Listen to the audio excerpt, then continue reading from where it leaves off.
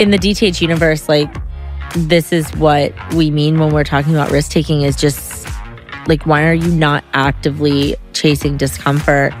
Hi, everyone. I'm Sid Charisse. And I'm David Bosher. And you're listening to Destroy the Hairdresser, where we teach you to salon differently. After years of searching, we finally found a software that does it all. Introducing Aura Salonware.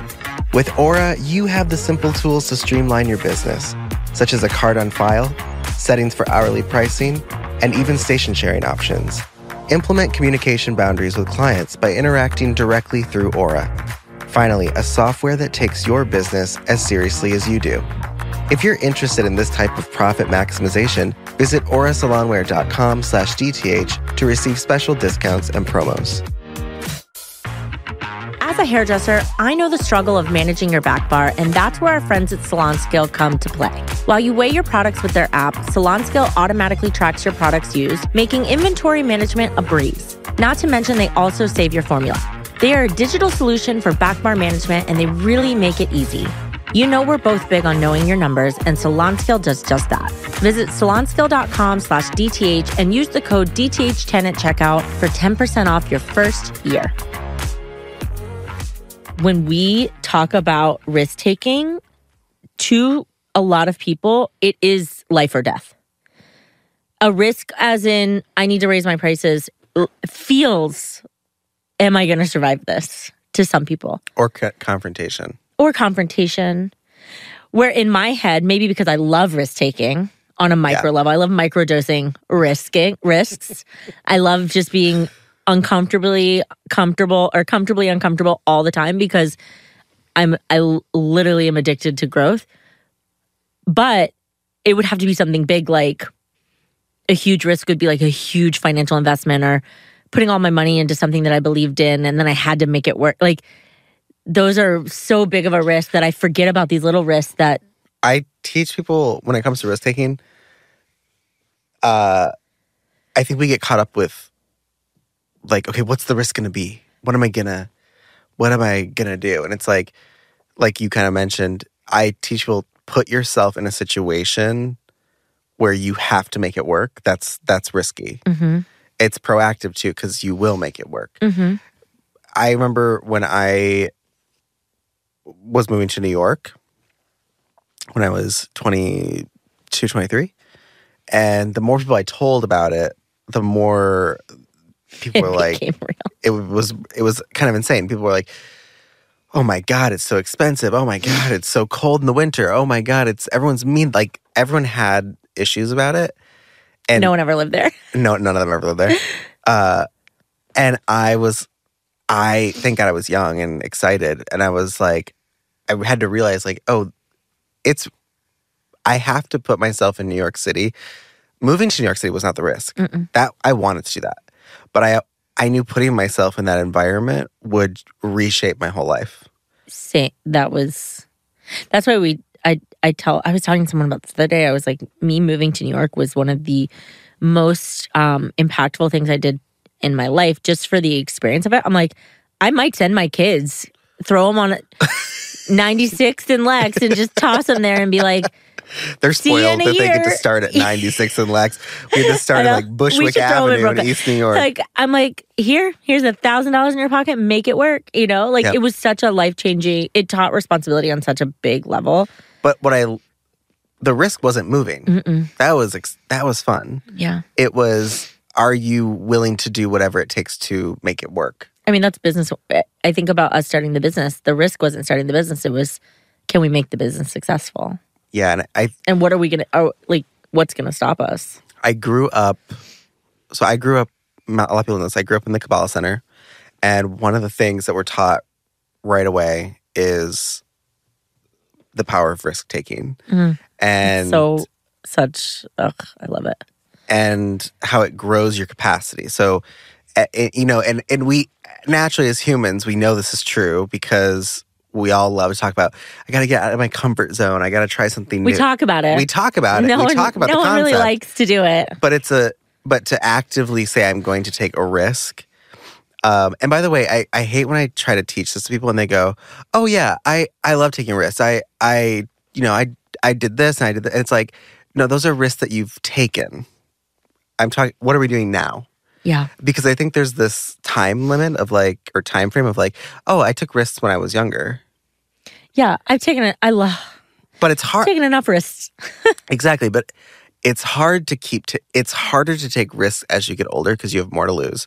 Absolutely. You grow your family, you grow your relationships, you grow your wealth. And so risks, life becomes a little bit harder to be risky. To be risky. But it doesn't mean that tool stopped working. Mm-hmm. It means you are afraid to use it. Yeah. Because your 20s, when you don't have, you're moving further from your parents if you have them. You're trying to start a career. You're trying to do something, trying to figure yourself out. You don't really care if you have money or not because you'll figure it out. You don't have any responsibilities. So risk taking is much easier. But it's more powerful as you get older. It's the 70-year-old person who takes a risk and changes their whole life is going to be so much more powerful than the 20-year-old who naturally just wants to take risks. And I think there's something that happens once you, from your 20s into your 30s, we call it settling down, which really just means I think I'm done with the risky part. And it's people are miserable. That's why when you do have a little, like even like marriages and things like that, when there's a little bit of like spontaneous moments of let's just take a trip or let's go for a drive or let's just do it. Like those are the things that like reignite that spark. And when you don't have that spark, whether it's in business or personal life, that's when we will look for energy in really negative areas where maybe it is with substances or affairs or quitting a business or quitting a job or, they become really reactive again. You're built to take risks. Like the human experience, like that's what makes you human. Animals don't take risks. They're not, they don't have the ability to say, I really want to travel to Mexico. I really want to piss my mom up by throwing up on her new carpet. Your dogs do that. Yeah. That's not a risk. But they're like, they don't get to choose, like, I want to, I'm a koala and I'd like to try living in the winter. Like, they don't get to do that. Humans get to decide what they experience. And the real experiences are when you go against your reactive system and your nature. And when you start doing that, the result is always success. Always. But I want to point out, there's a difference between risky behavior and risk taking. I have people in my life that are prone to risky behavior, and it's not beneficial for them. It's like they're testing to create chaos without a beneficial result. They want the rush of risk taking, but they don't want to take the personal responsibility of what it means to take. Can you give me an example? Like a generalized example. Yeah, like jumping out of an airplane. Got it. That's not technically taking a risk. It's a risky behavior. Yeah. It could be taking a risk if you're afraid of heights and you want to... That would be more proactive, yeah. Right. But if it's, I just love adrenaline, it's risky behavior. Yeah. I like adrenaline. But when you're like, okay, I'm going to move to a new country, I don't even speak the language, the risk is not moving to the country. That's the adrenaline part. That's exciting and lovely. The risk is, now what the fuck do I do that I'm here? Yeah, I have to survive. Yeah. And I think that's where people get confused. They're like, well, I'm a risky person. I love, trying new things. It's like, that's someone who likes adrenaline. Yeah. And maybe new experiences. But a true proactive risk taking is what happens when that wears off. Like, I love what you were talking about. Like, when we're young and we have nothing to lose, a lot of the risks are really big and extreme. Yeah. I mean, and it's the right time to do it. Exactly. Because we are still in that mode of being able to do what it takes to survive. Like, I have to, right? And but even putting yourself in situations where we could all choose not to be in situations where we have to survive. Yeah. We could live with our parents a little bit longer. Yeah. We could move next door. We could get married to someone we maybe don't really love, but it's just easier. Like, there's so many ways to get out of risk taking. But like what you said, it's like in your 20s, that there's a reason you have that drive. And for some people, it's scary and they shut it down. But for the most part, like, put yourself in situations they have to survive. And now a word from our sponsors.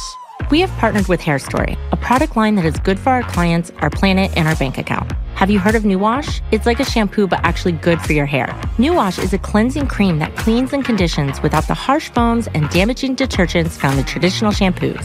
Hair Story does things differently, creating more conscious options that respect the environment and your hair ecosystem. Ready to try New Wash for free? Visit hairstory.com/DTH to get pro access today.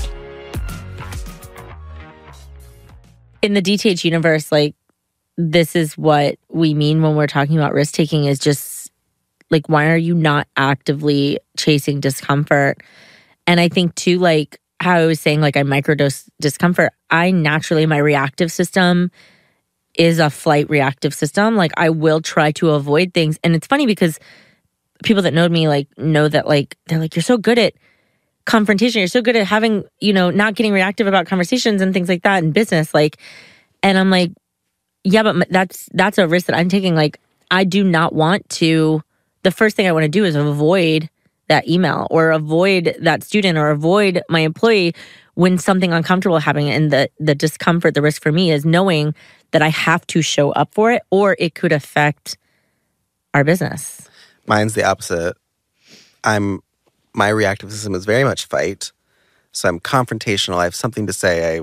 I think my way is the best way. I micromanage because I want to be in control. And so mine is letting the email sit there. Mm-hmm. Which is proactive. For me. Yeah. Or not everybody is risk-taking. Thank God for the undo send. Yeah. That's my new favorite tool. I send stuff, then I go, what am I doing? I love and I unsend it. And, that's, for me, those are my micro doses of. It's almost like your risk is restriction, where my risk is to. Well, they're both restriction, right? Oh, yeah, true. Yeah. My risk is not doing.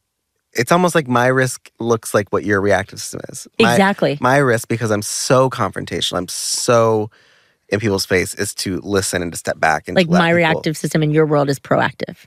Yeah. And that's probably why we're good business partners. Yeah. The balance. It's hard. But business is hard. Those are microdosing moments. And bigger moments are, for example, I want to open a salon in New York. I've talked about it before. The risk is not doing it. I know I can do it. Mm-hmm. The risk is the responsibility after I do it. And the energy I have, like, I have to make it happen. Mm-hmm. I can do it. And I tell this to my students. You've opened thousands of salons. Right. In our company. You know what I mean? But I tell this to students all the time. Risk-taking is also hard when it's something that you definitely could do. Mm-hmm. There's no need. Do that. There's no need to do it when you can do it. Why you don't go take Spanish lessons because you could learn Spanish. You want to learn Spanish. So when it comes to, like, I could open a salon and I'm good at it, but I have to get to a place where am I willing to open the doors and be like, oh, now I have to hire and market. Yeah. And, do all these things. The answer is yes, but it's hard for me. Yeah. Because I know what it takes. I think that's why I'm passionate about getting young people to open salons, because they don't know what it takes. Mm-hmm. And that's a blessing. It is a blessing because there's a level of pridefulness too. As you were talking, I was thinking about a conversation I was having with one of our coaches the other day, and they were talking to me about, I'm very, like, if there's a list, I'll get it done.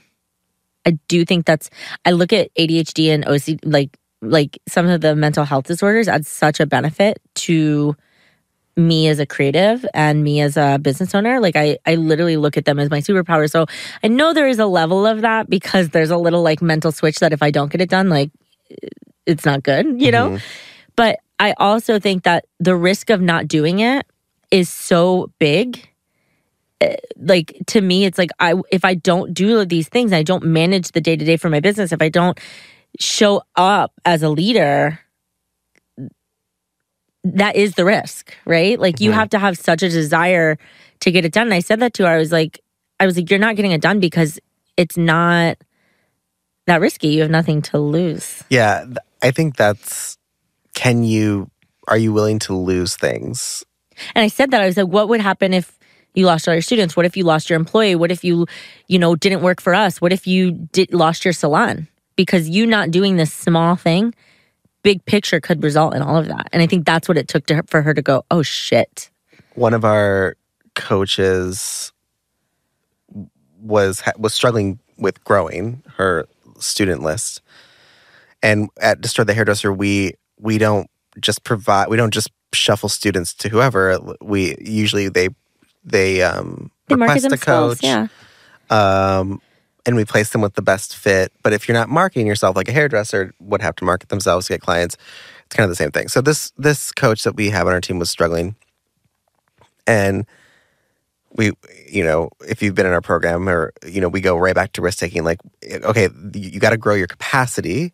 So obviously, if you have, it's the same with clients, right? Mm-hmm. Like, let's say you have a handful of clients. Okay, well, that's the capacity that you have. You have to expand the capacity in order to have more clients. And so we can only expand your capacity through risk taking. So they wanted to buy a house. They live in LA. They wanted to buy a house. Again, in that conversation, like, living in LA is very expensive, and they pay, they got in that trap of like, but we pay such little rent, which is a trap. And the house was really expensive, and we got to go to the bank, and we got to get approved. Oh my gosh, we got approved for so much. I didn't think we'd get that. And then the anxiety of like, well, what if we get this house, but I don't get more students, then I can't pay for that. Like, and what if the salon doesn't? And all this very normal. Oh yeah, these are normal responses to risk taking.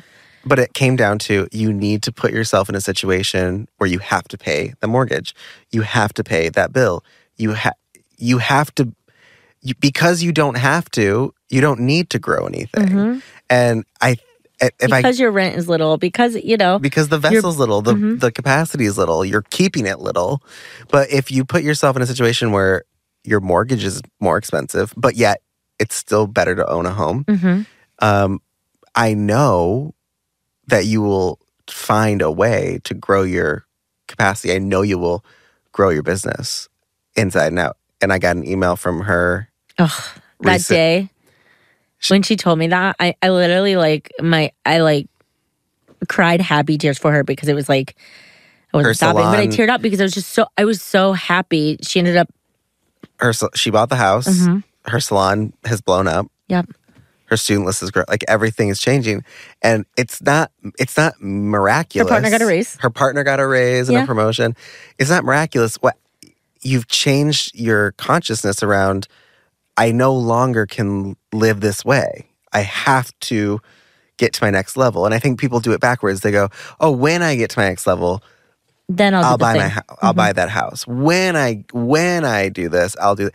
You have to put yourself in it, and you will naturally figure it out. It's just how it's spirituality, but it also is just how your consciousness works. Yeah. If I throw you in the ocean, you're going to naturally try to find out how to flail. You're going to flail, but you're going to figure out how to, so that you don't drown, and you're going to try to find land. Like, but you're not, the miracle is from throwing yourself in the situation. Absolutely. And if you're doing risk taking right, other people will think you're fucking nuts. Yes. That is the key. Favorite. Like, when someone's like, if you're, I wouldn't do that. Even down to like I said, dads are the worst. Even I've heard like partners of people. Partners, yeah. You shouldn't raise your prices like that. You'll lose all your clients. Yeah.